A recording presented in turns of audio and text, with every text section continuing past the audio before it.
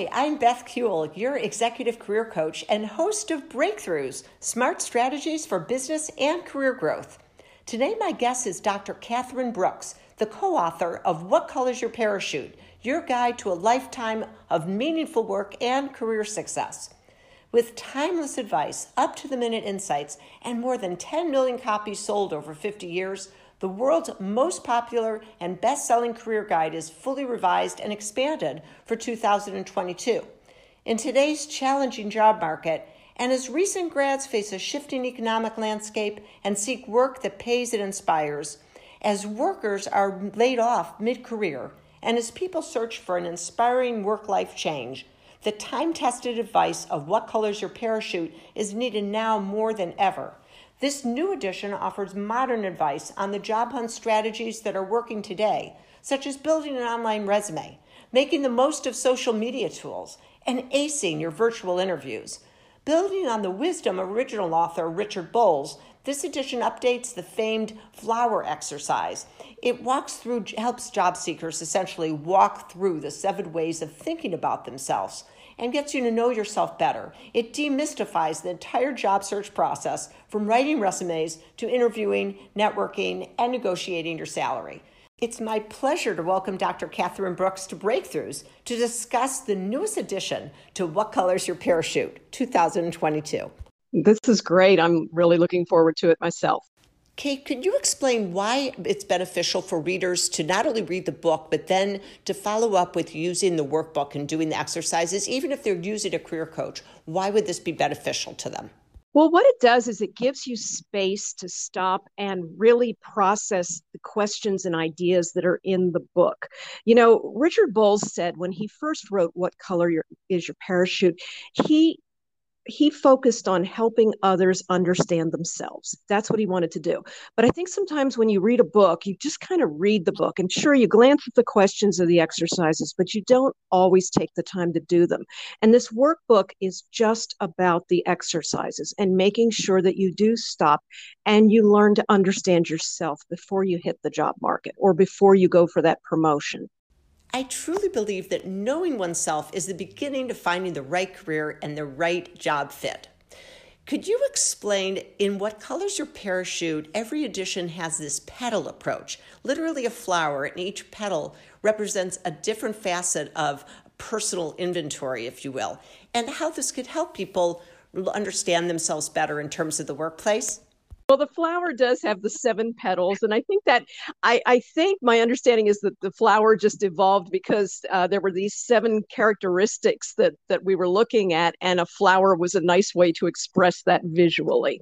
But the petals can really be done in any order, and if you ever do a historical search of What Color's Your Parachute, you will see that the petal order changes sometimes through different editions, and that I think that speaks to the fluidity of the process, where you really start, maybe you want to start with your comfort zone, picking one of the petals. The 7 petals are the people that you're going to be working with, the working conditions that you're going to have around you, the salary you might be earning, the knowledge you have, the transferable skills you have, the places you want to live, and your overall purpose in life. What is the meaning behind this all?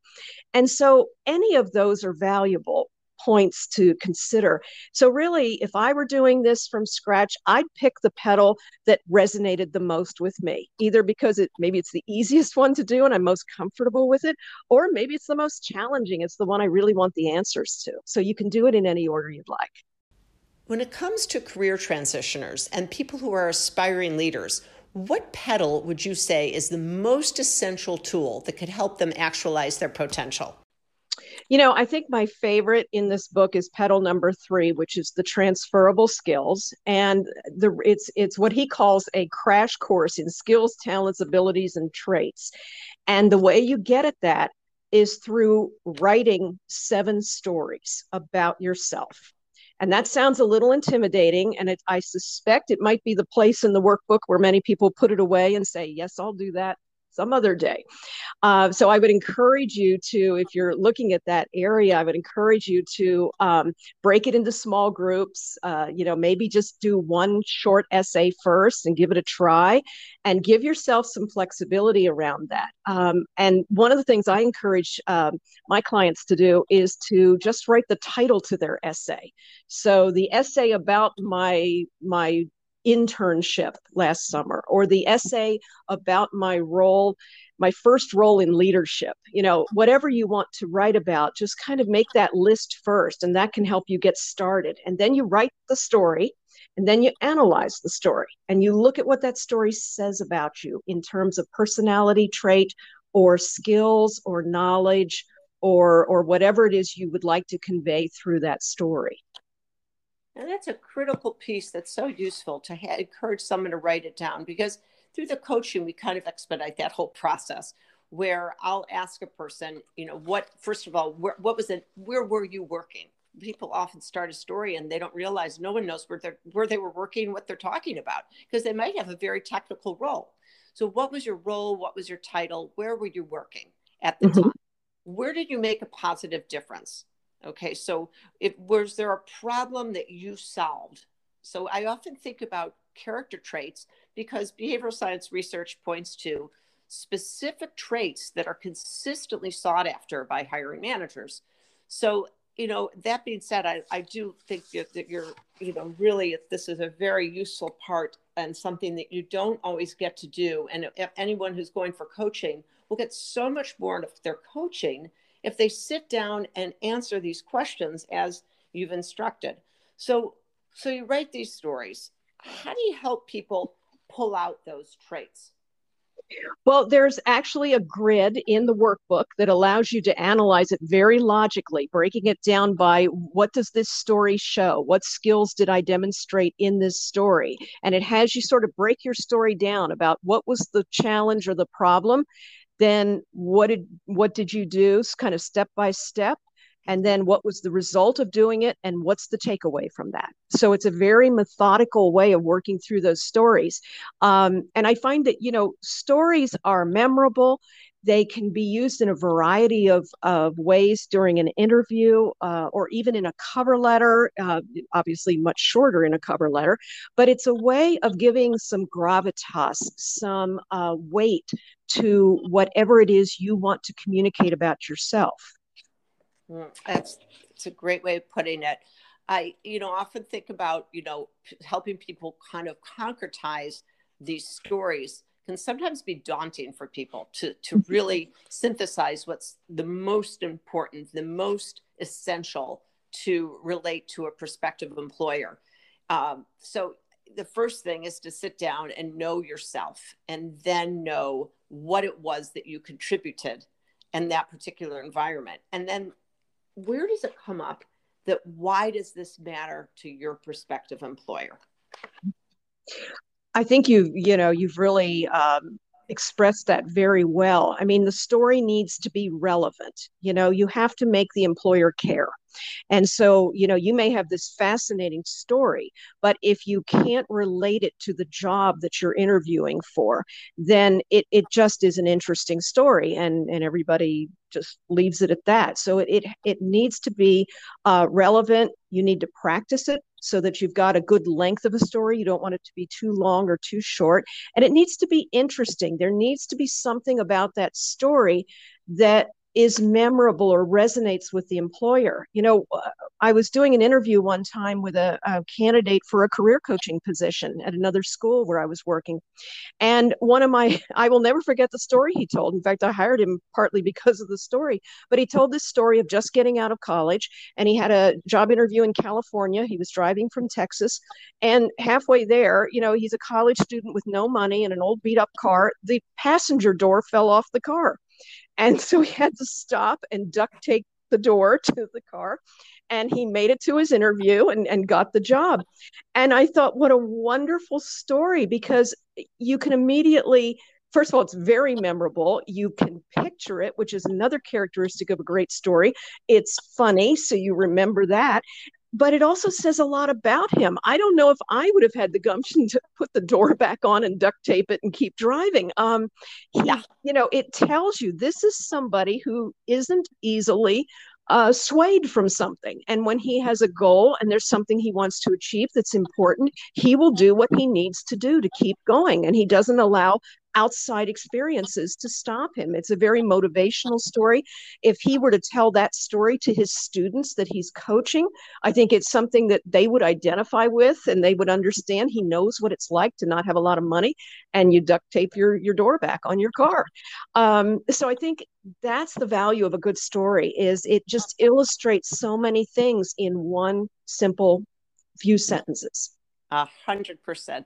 That is a really great example. And I could see it also shows his, determination, his resourcefulness, and to follow through. So, yeah, and he wants that job. Wants that job, right? Absolutely. When you go to write your story, What Color is Your Parachute has a great paradigm to help you break down your transferable skills. But I also recommend thinking about it this way. What was the problem in that organization that you identified or that someone else asked you to fix? Try to qualify as clearly as possible what was broken. And that's the tension point in the story. Show the tension. Like in any great book or movie, there's always something that could have fallen apart. And the heroine or hero is that person, that's you, who stepped in and fixed it and made a positive difference. It could be a process. It could be relationships with customers. It could be relationships internally. It could be increasing sales. So it could be qualitative or quantitative or both. But think about what was broken, how you came in with a creative fix that either made your owner money, saved your owner money, or improved the culture in some way that improved the organization's ability to thrive. And that's your story. Own it and show joy when you talk about it. That's something I think where you could take the pedal approach or the pedal paradigm and make it come together real. And of course, if you need more support, that's where you go for a career coach. And that's a lot of what I do with people, is help them tease out that story and make sure it's concise, compelling, and authentic. And you'll really become more memorable that way. Okay, great. So now you have your compelling story, and hopefully you've benefited from using the pedal approach from What Color is Your Parachute. Now you want to take that story and tweak it so it's going to be meaningful and relevant to a prospective employer. So I'm going to offer some suggestions for networking strategies, and then I'm sure that Kate will have some that she can also add to this. But to start, one way to learn about your prospective employer is to check out their LinkedIn company page. And many of us already do this, but there's some particular strategies that I think are useful. When you go into the company page, check out to see what skills and expertise are valued. Then go and see who you have in common that might work there, that are connections of yours, either first or second connections.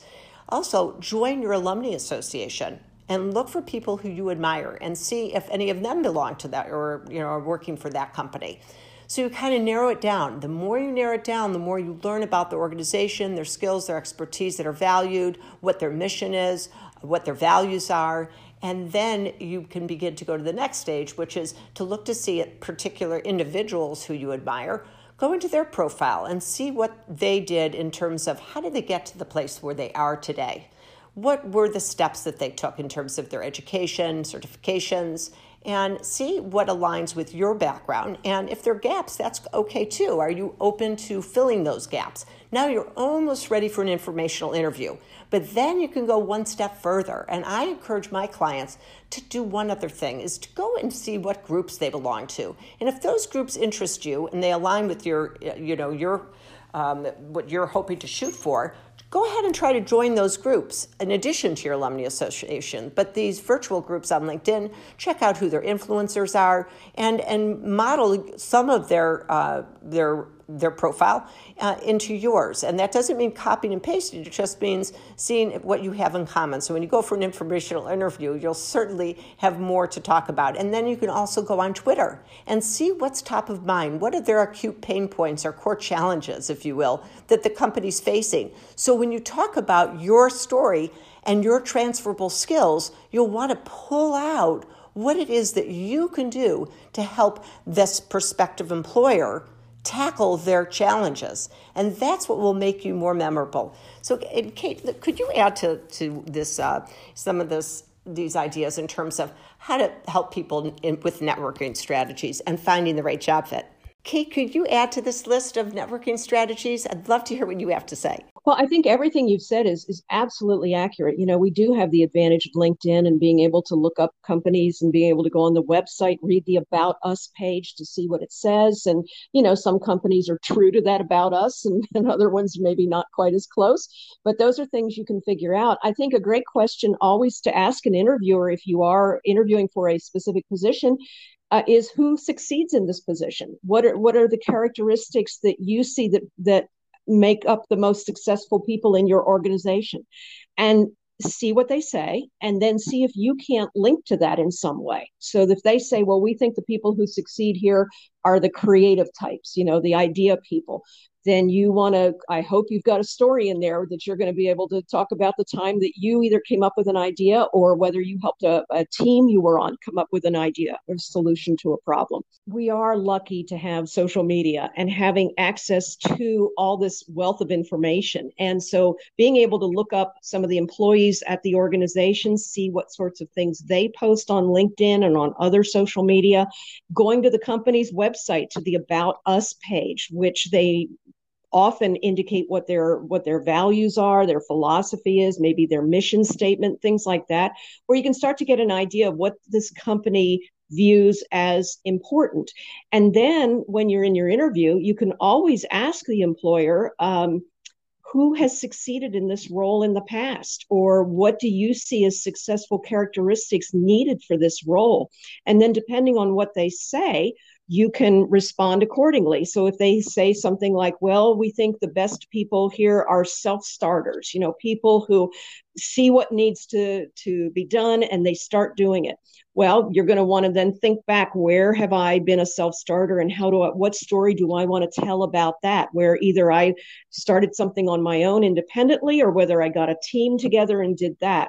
So focusing on what the employer says they are seeking and then looking for ways to connect the dots between what you have done in the past and what they are seeking. And that's where the beauty of transferable skills is, because your experience in the past may not be directly related to the position you're applying for, but there are so many commonalities in terms of the skills or the competence that you have demonstrated that you'll be able to show would apply to this new role. Well, Kate, it is so much fun talking with you. And the way you just explained that is really absolutely the right path, the right modality for people to take. And I just shoot out a lot of praise for What Color's Your Parachute. It's about job hunting and career changing, but it's also, like Kate said initially, about figuring out who you are as a person and what you really want out of life. And Kate, you've done a fantastic job with this new edition, and I will make sure that there's a link in the podcast notes to make it easy for people to find the book, and it's available just about anywhere you buy books. And it's really, I think, one of the first job hunting books on the market that's still arguably the best and indisputably the most popular. So congratulations, and it's been great talking with you. Thank you so much, Beth. It's been great talking with you as well. I've really enjoyed this. For those of you who'd like to buy What Color's Your Parachute, it's available most anywhere you buy books, but I'll make sure to have a link in my podcast notes. So if you're interested in getting a guide to a lifetime of meaningful work and career success, you'll be able to find it easily in the podcast notes or anywhere you buy books. And for those who might be in college or know someone who's in college who'd like advice as well of how to go from school to career, I'll make sure to leave a link to that edition as well in my podcast notes. Also, co-authored by Catherine Brooks and Richard Bowles. Thanks for listening.